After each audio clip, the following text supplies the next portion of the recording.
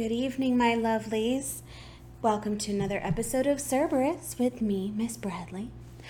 I hope everyone has had a lovely week and that you are all making good choices and are very happy out there. Tonight is an interesting night because today we had a solar eclipse. Now, it was very early this morning and only people higher in the northern hemisphere, so Maine, New England, Canada, that sort of area of the world was able to truly see it. And it was not a complete solar eclipse. It was a partial eclipse. It's called an annular solar eclipse, and essentially it made it almost look like a ring of fire or perhaps even horns in certain parts. And if you can find pictures of it, please do. It was gorgeous. I, of course, live in Florida, and so I wasn't able to actually see it with my own two eyes, but I've seen the pictures and it was beautiful. I want to go ahead and talk about a little what's going on cosmically, astrologically, especially dealing with the eclipses that we've had recently, because we did just have a lunar eclipse, I want to say a couple weeks ago, with our supermoon. And with that being said, there are things called nodes. A node is a mathematical point in space, okay?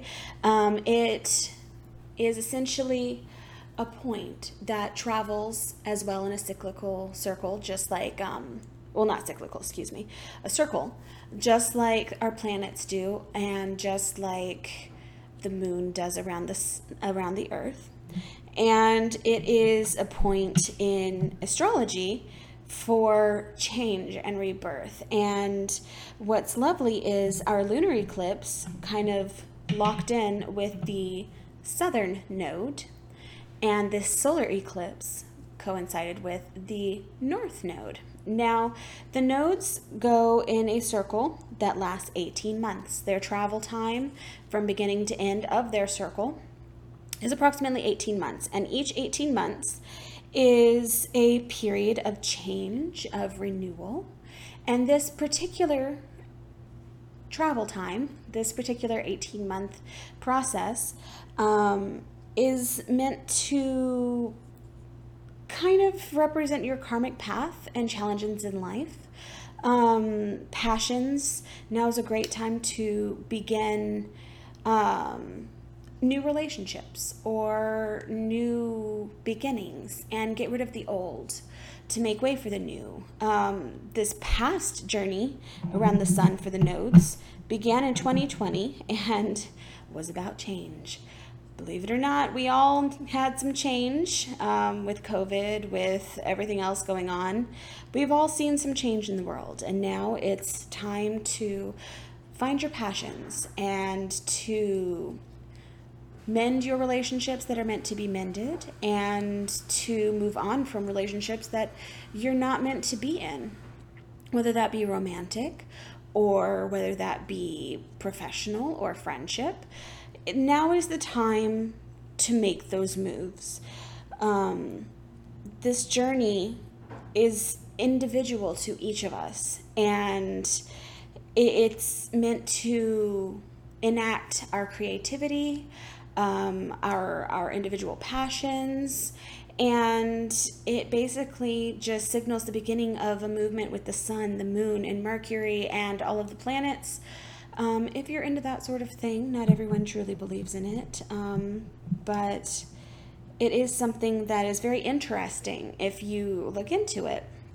And I'm sure I'll probably have a show in that at a later date. I have a lot of ideas for shows. If anyone has any ideas of things they'd like to hear me talk about, feel free to email me. My email is serberusmagick, that's magic with a CK, not just a C, at gmail.com, and feel free. I will answer any questions that you have, and I will also make a point to talk about the things that you ask me to talk about.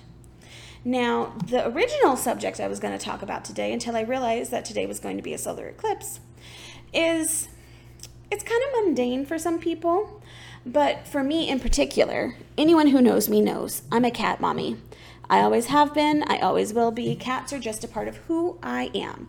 Yes, I have a doggie. His name is Armand. He's wonderful. But I have always had cats. And one of the main goddesses that I work with is Bast, the Egyptian cat goddess. And one thing that I wanted to talk about was cats and how they relate in a metaphysical manner. So, round about when humanity started planting crops and domesticating animals, we started growing things and settling down and not being so nomadic. And with growing crops and building houses and having animals around, that comes rodents, mice, rats, ferrets, gophers, any of that. Cats basically domesticated themselves. They saw that we had something that was sedentary, that was staying put, and it brought food for them. And so they came and they're like, hey, cool, I'm going to eat your rodents. So they would come and they would eat the pests. And we were perfectly fine with them. And they were perfectly fine with us because it was a mutually beneficial relationship. Eventually, cats decided, hey, these big gangly creatures here will provide me with treats and other things if I do fun things for them. So eventually, cats started realizing that if I'm nice to humans, humans will feed me without me having to hunt. And so that's what happened. And now here we are, and we have cats for pets. Now, the ancient Egyptians revered cats for multiple different reasons. One of which is that cats, they give birth to litters, and when they give birth, they purr. Cats seem not to have pain when they give birth. I'm not saying that they don't have pain. Birth is a painful process, but cats purr while they do it. And so the ancients thought that they did not feel pain when they did so, which is partially a reason why Bast in and of herself is a fertility goddess. Cats are often seen as symbols of fertility because of this. Another thing about cats that has really sort of made people revere them is how they are so ferociously protective of their young and of those that they truly learn to love.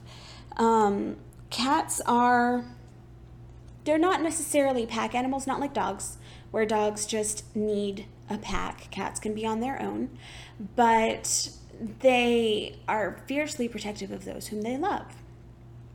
And probably the more, I guess, pressing at the time reason why the ancients really truly liked cats is because cats, they can see the things that people can't see. If you've ever been in a room with a cat and you just see them looking off into the distance and looking like they're chasing something that's not there that you can't see, chances are they can see it. Whether you go from a metaphysical point or if you go from a scientific point, cats can see things that we can't. They have more rods and cones in their eyes than we do, and their eyes are shaped differently than ours are. So they're able to pick up frequencies and certain light variations that we can't see. They perceive the world in a different way. The way that their eye is shaped makes them obviously a predator because they're able to make their slit so small that they can see things and they have binocular vision. So if they're sitting here next to you, they can see what's across the room perfectly fine. A little bug, a little piece of dust, a mouse, they can see it because they're born hunters. And from a metaphysical standpoint, it is believed that cats are in and out of this plane of existence. So to explain what that means, we live in a plane of existence. What we know is our reality is a plane. And there is a theory or multiple theories out there of different planes like heaven and hell, the living world and the world of the dead. Past, present, future, being able to touch these things, different planes of existence. And it was believed that cats were the guardians of the underworld because they could see when spirits were not where they belonged, and they would protect people from evil spirits.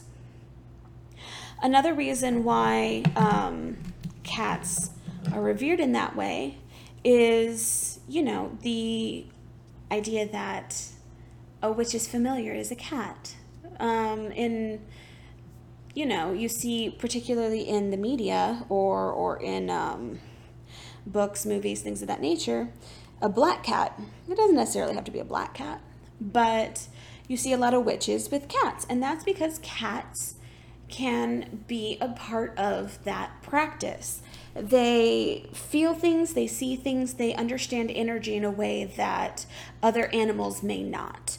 That's not to say that other animals might not pick up on these things. My dog in particular picks up on a lot of things. Of course, Armand is also a little neurotic sometimes, so he'll just bark just to bark and hear himself speak. But no, he picks up on things sometimes. Things that even my elderly cat might not notice, because Charlie's losing his sight and his hearing, so he's old. He's 16. But cats in particular are known for being able to see things and feel things that may not be there. For an example, when I was much younger and I would practice my craft with a friend of mine, my cat at the time, her name was Izzy, short for Isabella. She was this little teeny tiny thing, so small, no bigger around than my wrist, teeny tiny. When we first found her, she fit in the palm of my hand, this little tiny gray fluff ball with big ears and a teeny tiny tail and blue eyes. Her eyes, of course, changed later, but she was so young when we got her.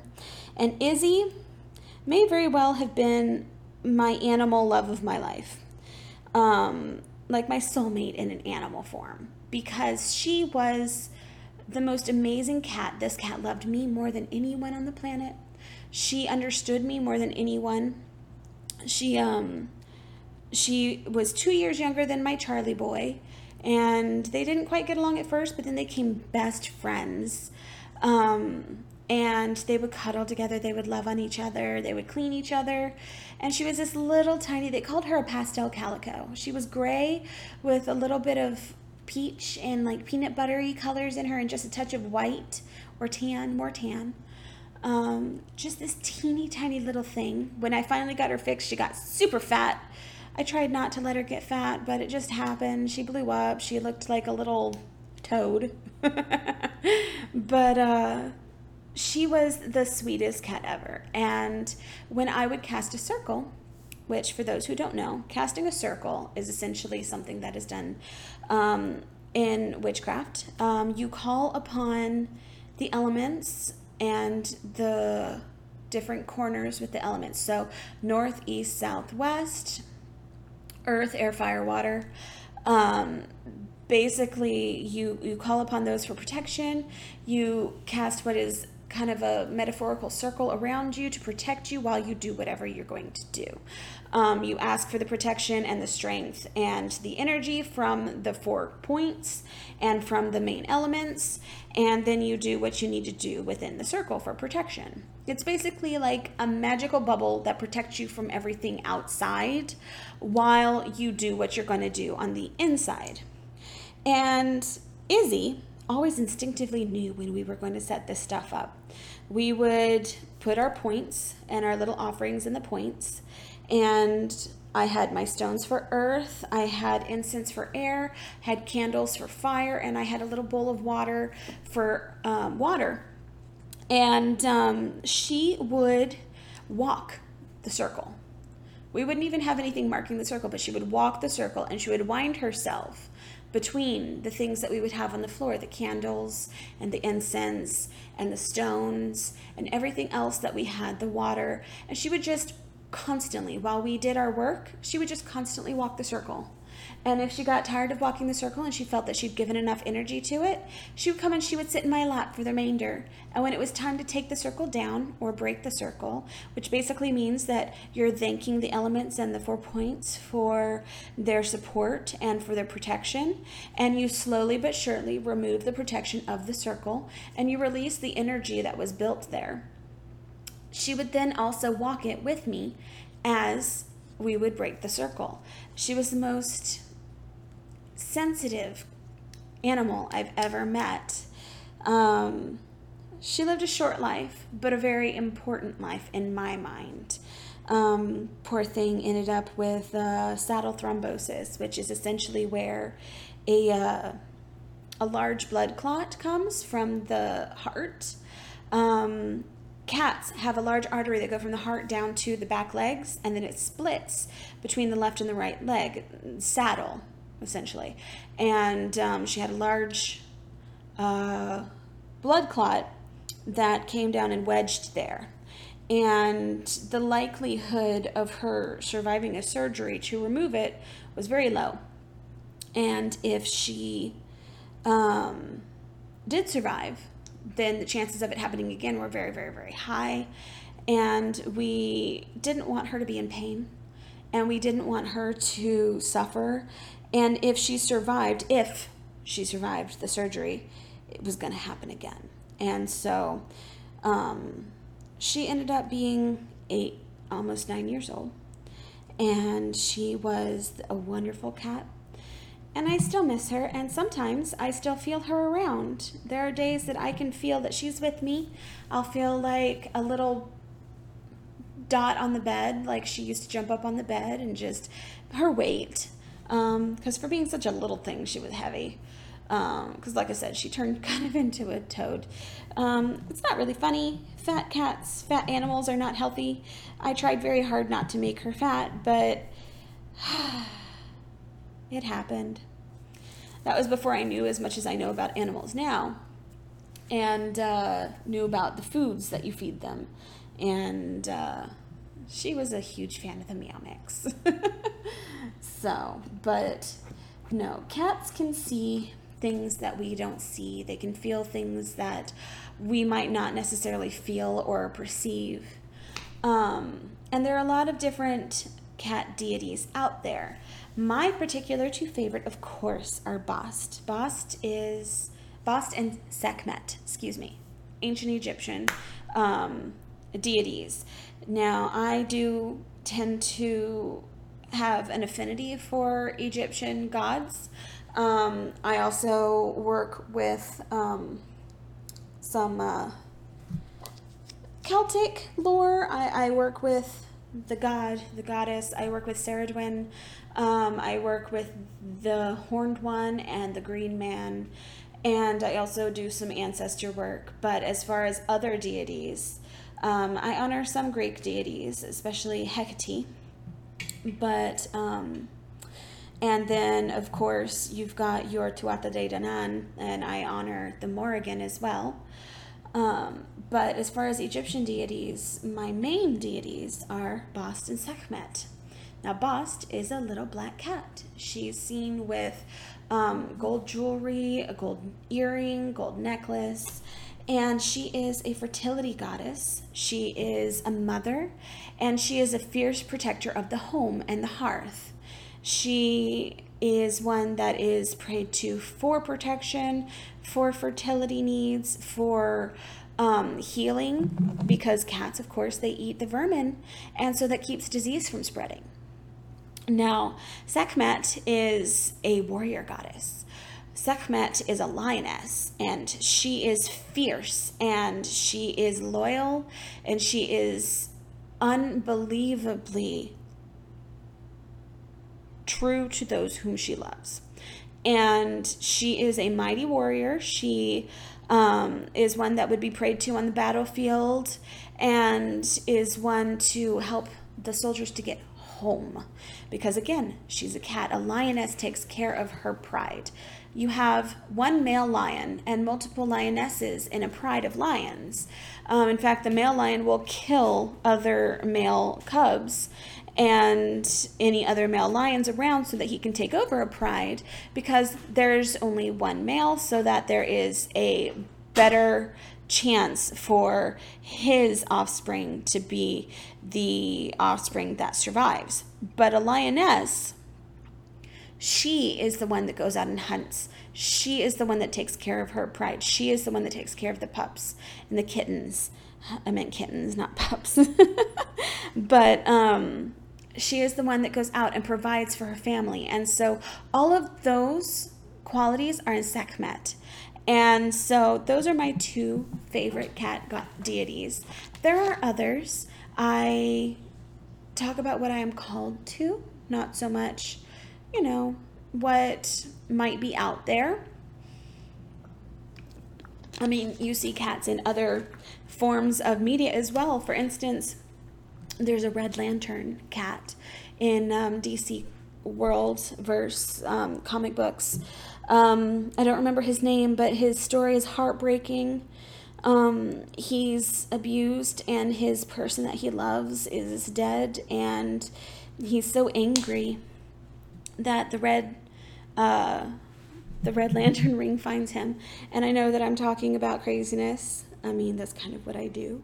But it's just a media representation of cats being powerful and protective and fiercely loyal.